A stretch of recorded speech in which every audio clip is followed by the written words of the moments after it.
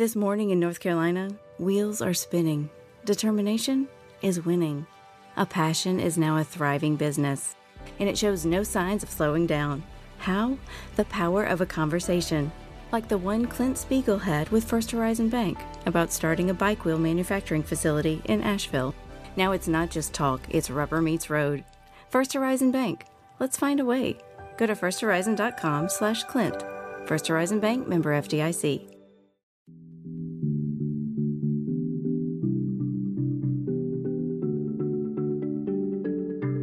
This is Let's Talk About It with Janelle King.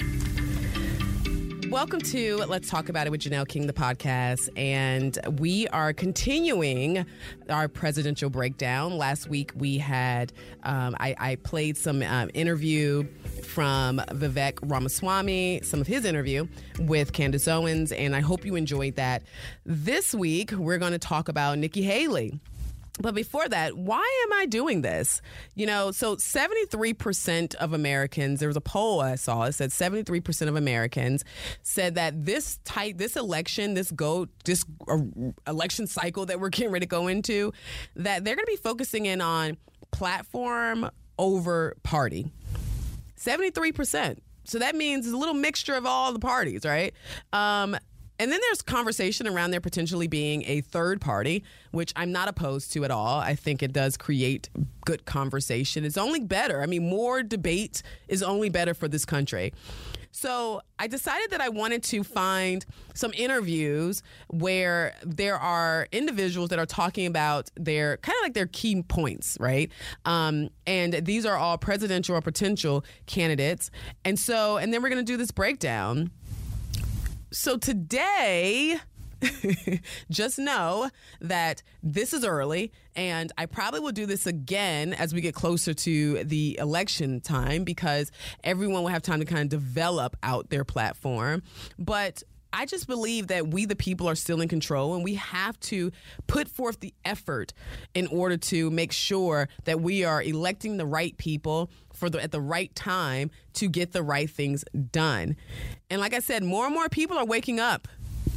More and more people are waking up to politics, and we should too. So let's get into this. So we're going to start by sharing the first clip. It's going to be Nikki Haley. She was talking to a local station who interviewed her. Shout out to that local station who interviewed her about just kind of what she was doing. And she was in Iowa. And so let's listen to what she had to say regarding kind of who she is, her message, and just kind of her intro. I want them to look at the fact that I'm someone that loves America and believes they deserve better.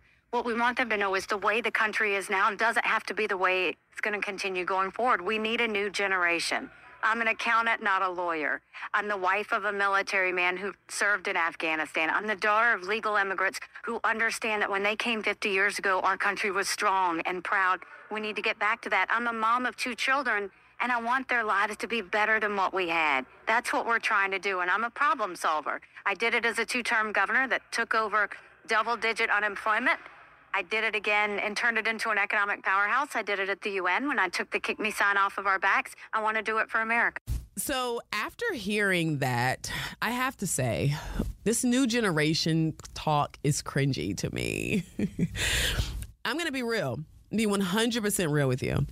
The reason why is because I was born in 1984. I would be 40 years old in next year. And so in 2024.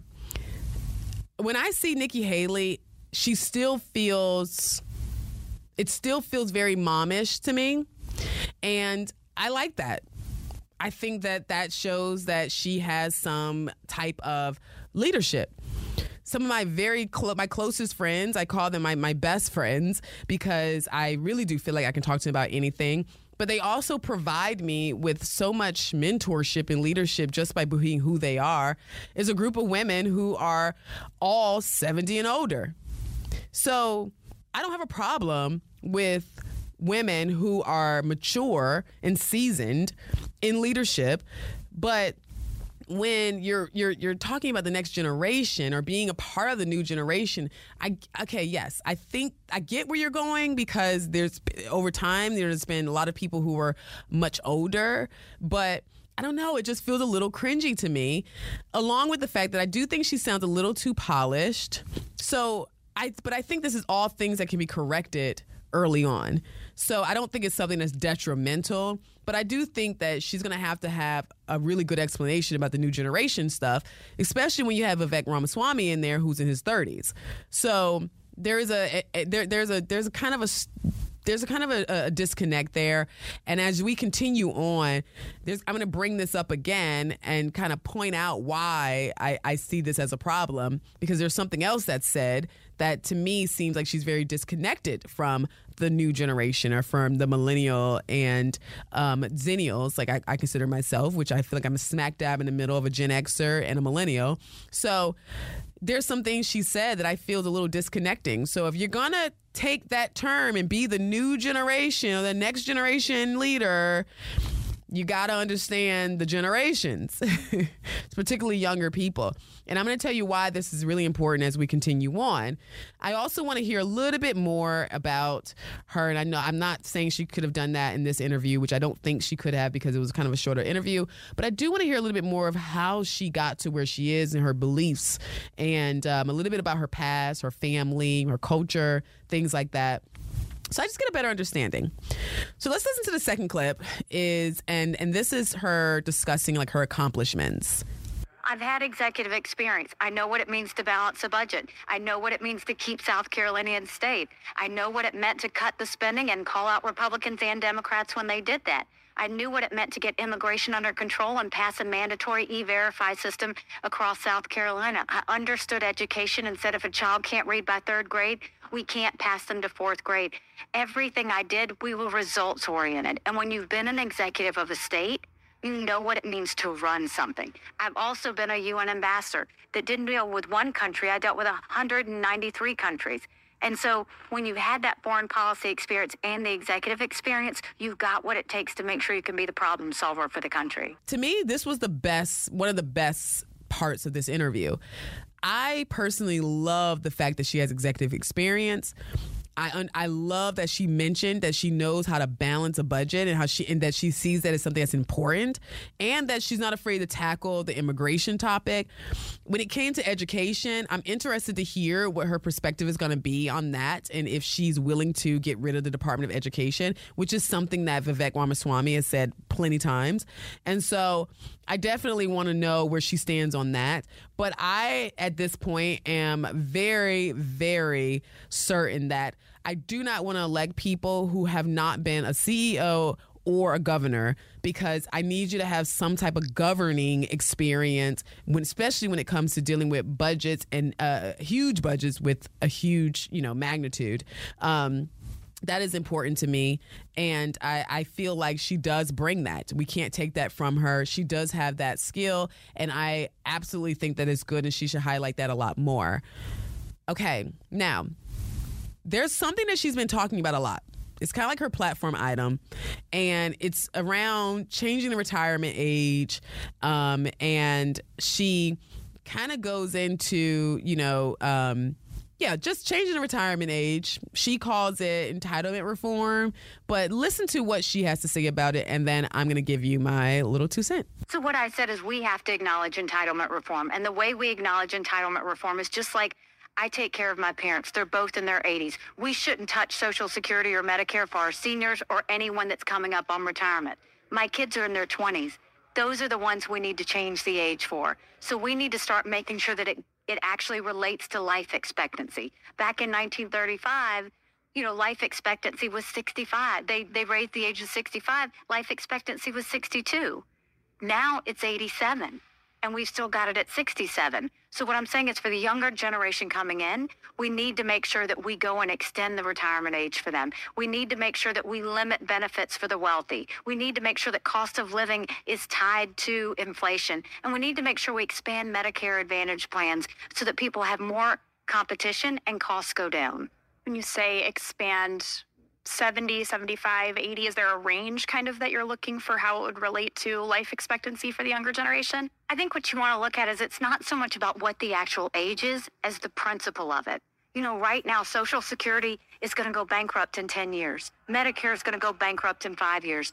Our kids know they're not going to get what they're supposed to get. Let's keep our promises for all the seniors and everyone that's put in. But for the new group coming in, let's change the rules. Let's make sure we can do something so that they can have something at the end. I have a concern with her calling it entitlement reform. I think that can be problematic when it comes to messaging later. It's particularly in the general, because there are a lot of people who don't see Social Security or retirement income as entitlement, because it's a feeling like you've earned it, right?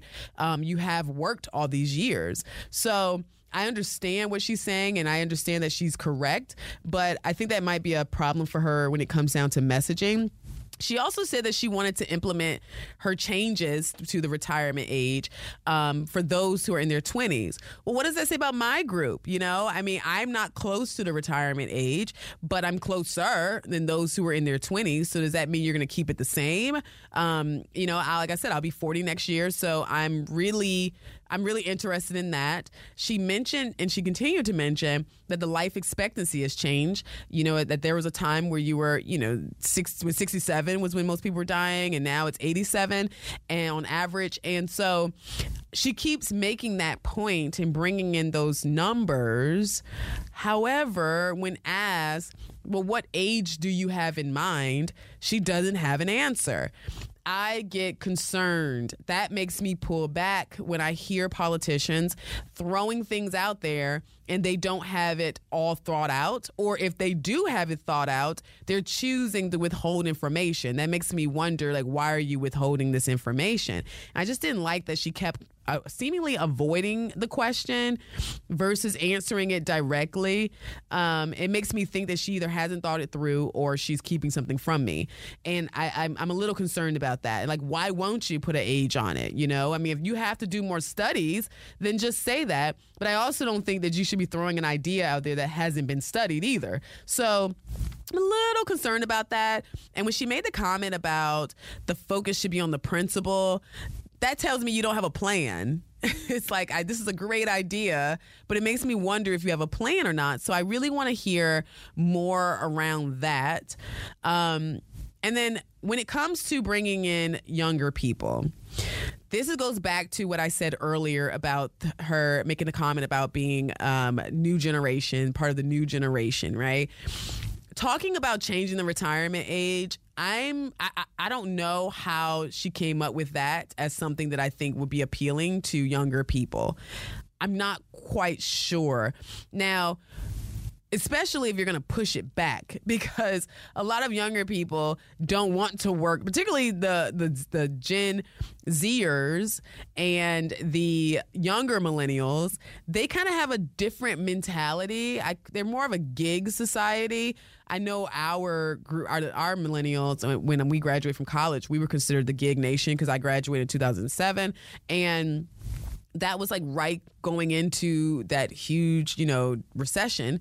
And so it was, we had to get little gigs, right? There weren't a lot of jobs available. So we were called the gig nation. And I think that kind of is what's still happening, especially when you have like the opportunity to be an influencer today, where you can make a lot of money just posting on social media. I mean, people are just not going to work like they used to and putting in that work. And many of the 20-year-olds now, they have this, like, there was a study that showed that they are now focusing more on purpose, like doing things that are purposeful, that make them feel like they're making an impact.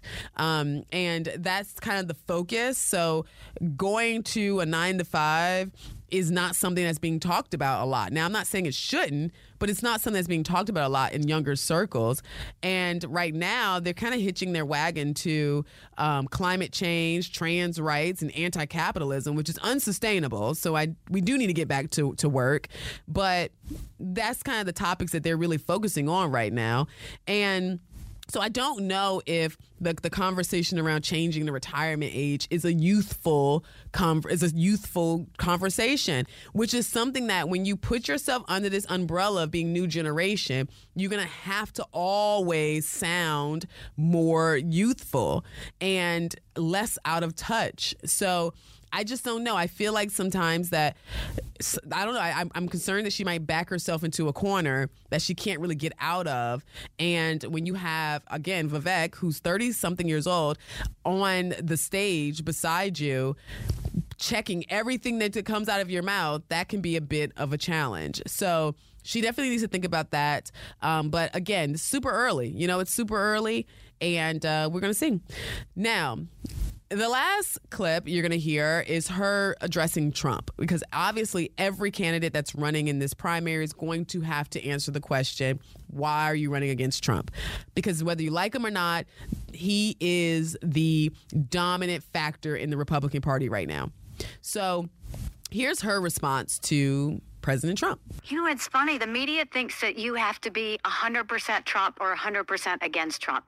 He's my friend. I enjoyed serving with him. We got a lot of good things done on foreign policy, and I think he was the right president at the right time. I don't agree with him on 100% of things. I don't agree with my husband on 100% of things. So when he did something good, I praised him. If he does something wrong, I say it. I'm a truth teller, so I just call it like it is. I think that we need to leave the drama and the status quo of the past. I think we don't need to have somebody that's 80 years old in D.C. I think we need a younger generation to fix things. That starts with term limits. That starts with mental competency tests for people over the age of 75. It starts with realizing that Republicans and Democrats have gotten us into this economic spiraling out of control on spending that we need to stop. And that comes with a problem solver, and that's what I want to do for America. Okay, so I liked her response for the most part. I really did. It didn't sound like she was trying to distance herself, which is what I didn't want to hear. I feel like that would be detrimental to her. I like her comment around, that you don't have to, be all in or all out when it comes to Trump, because I feel like I'm that person. There are things that he may say or do that I completely disagree with, and I don't have a problem saying that.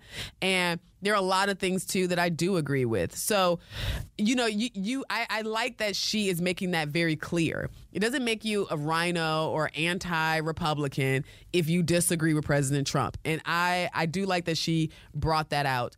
I don't like her bringing up the age, though. And let me tell you why.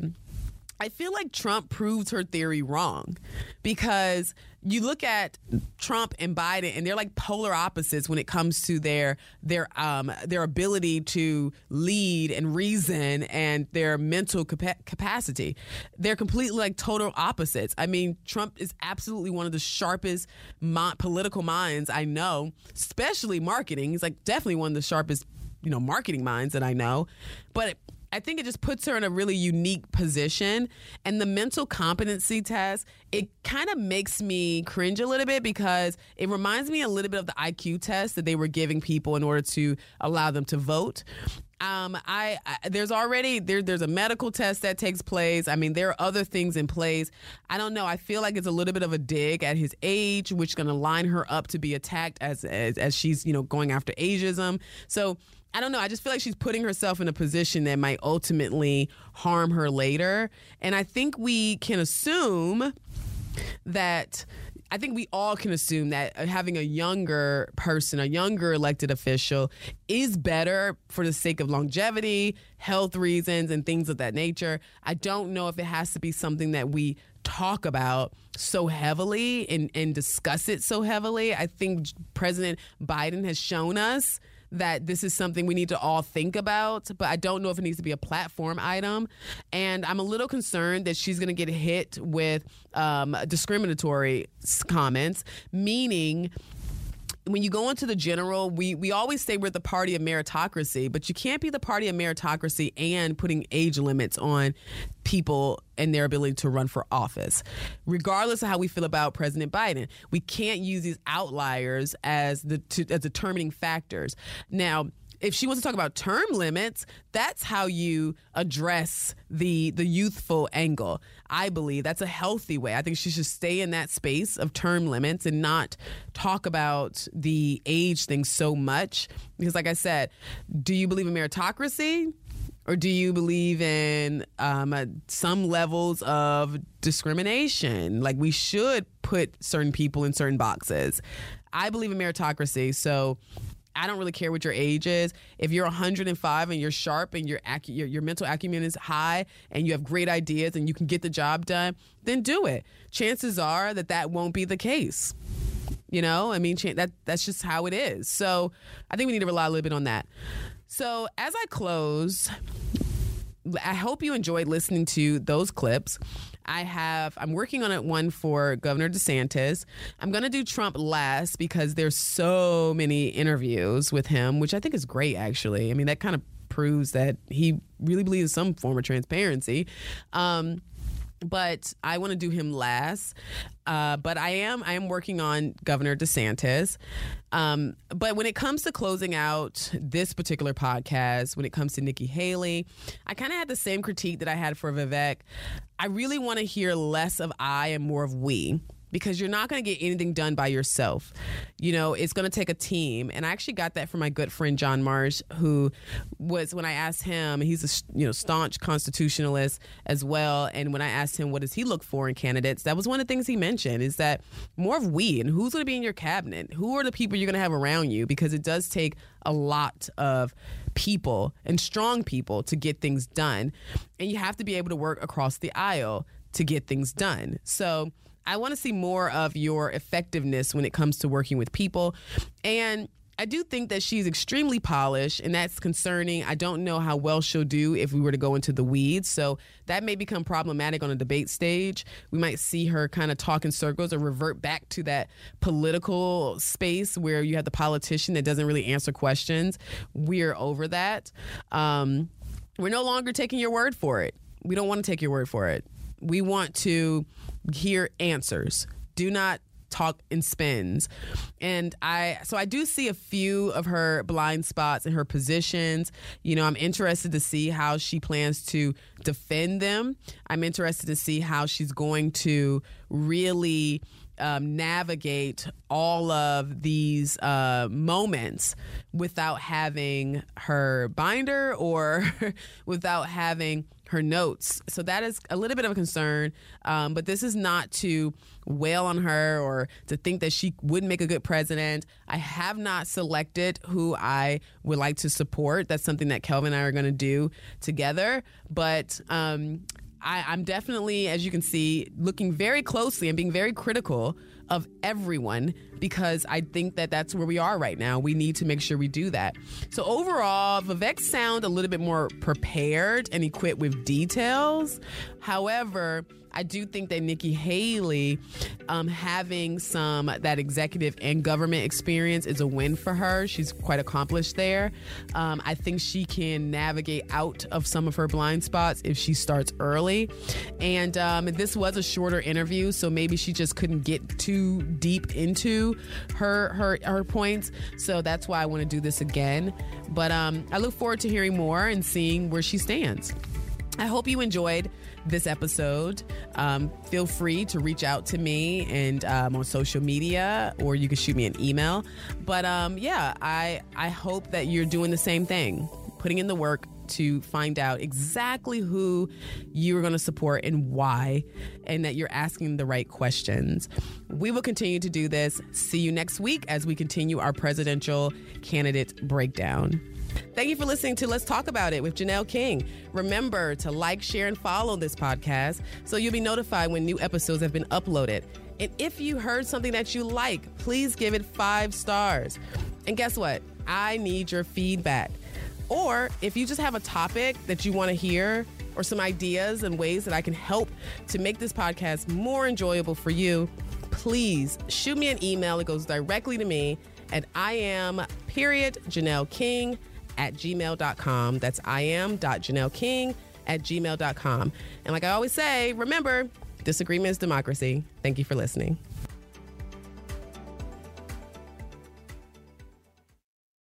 Support for Extra 106.3 comes from Natural Body Spa and Skin Remedy, celebrating their 35th anniversary and offering gift cards in-store and online. You can discover Mother's Day and anniversary presents online at Natural Body Spa and Skin Remedy at naturalbody.com.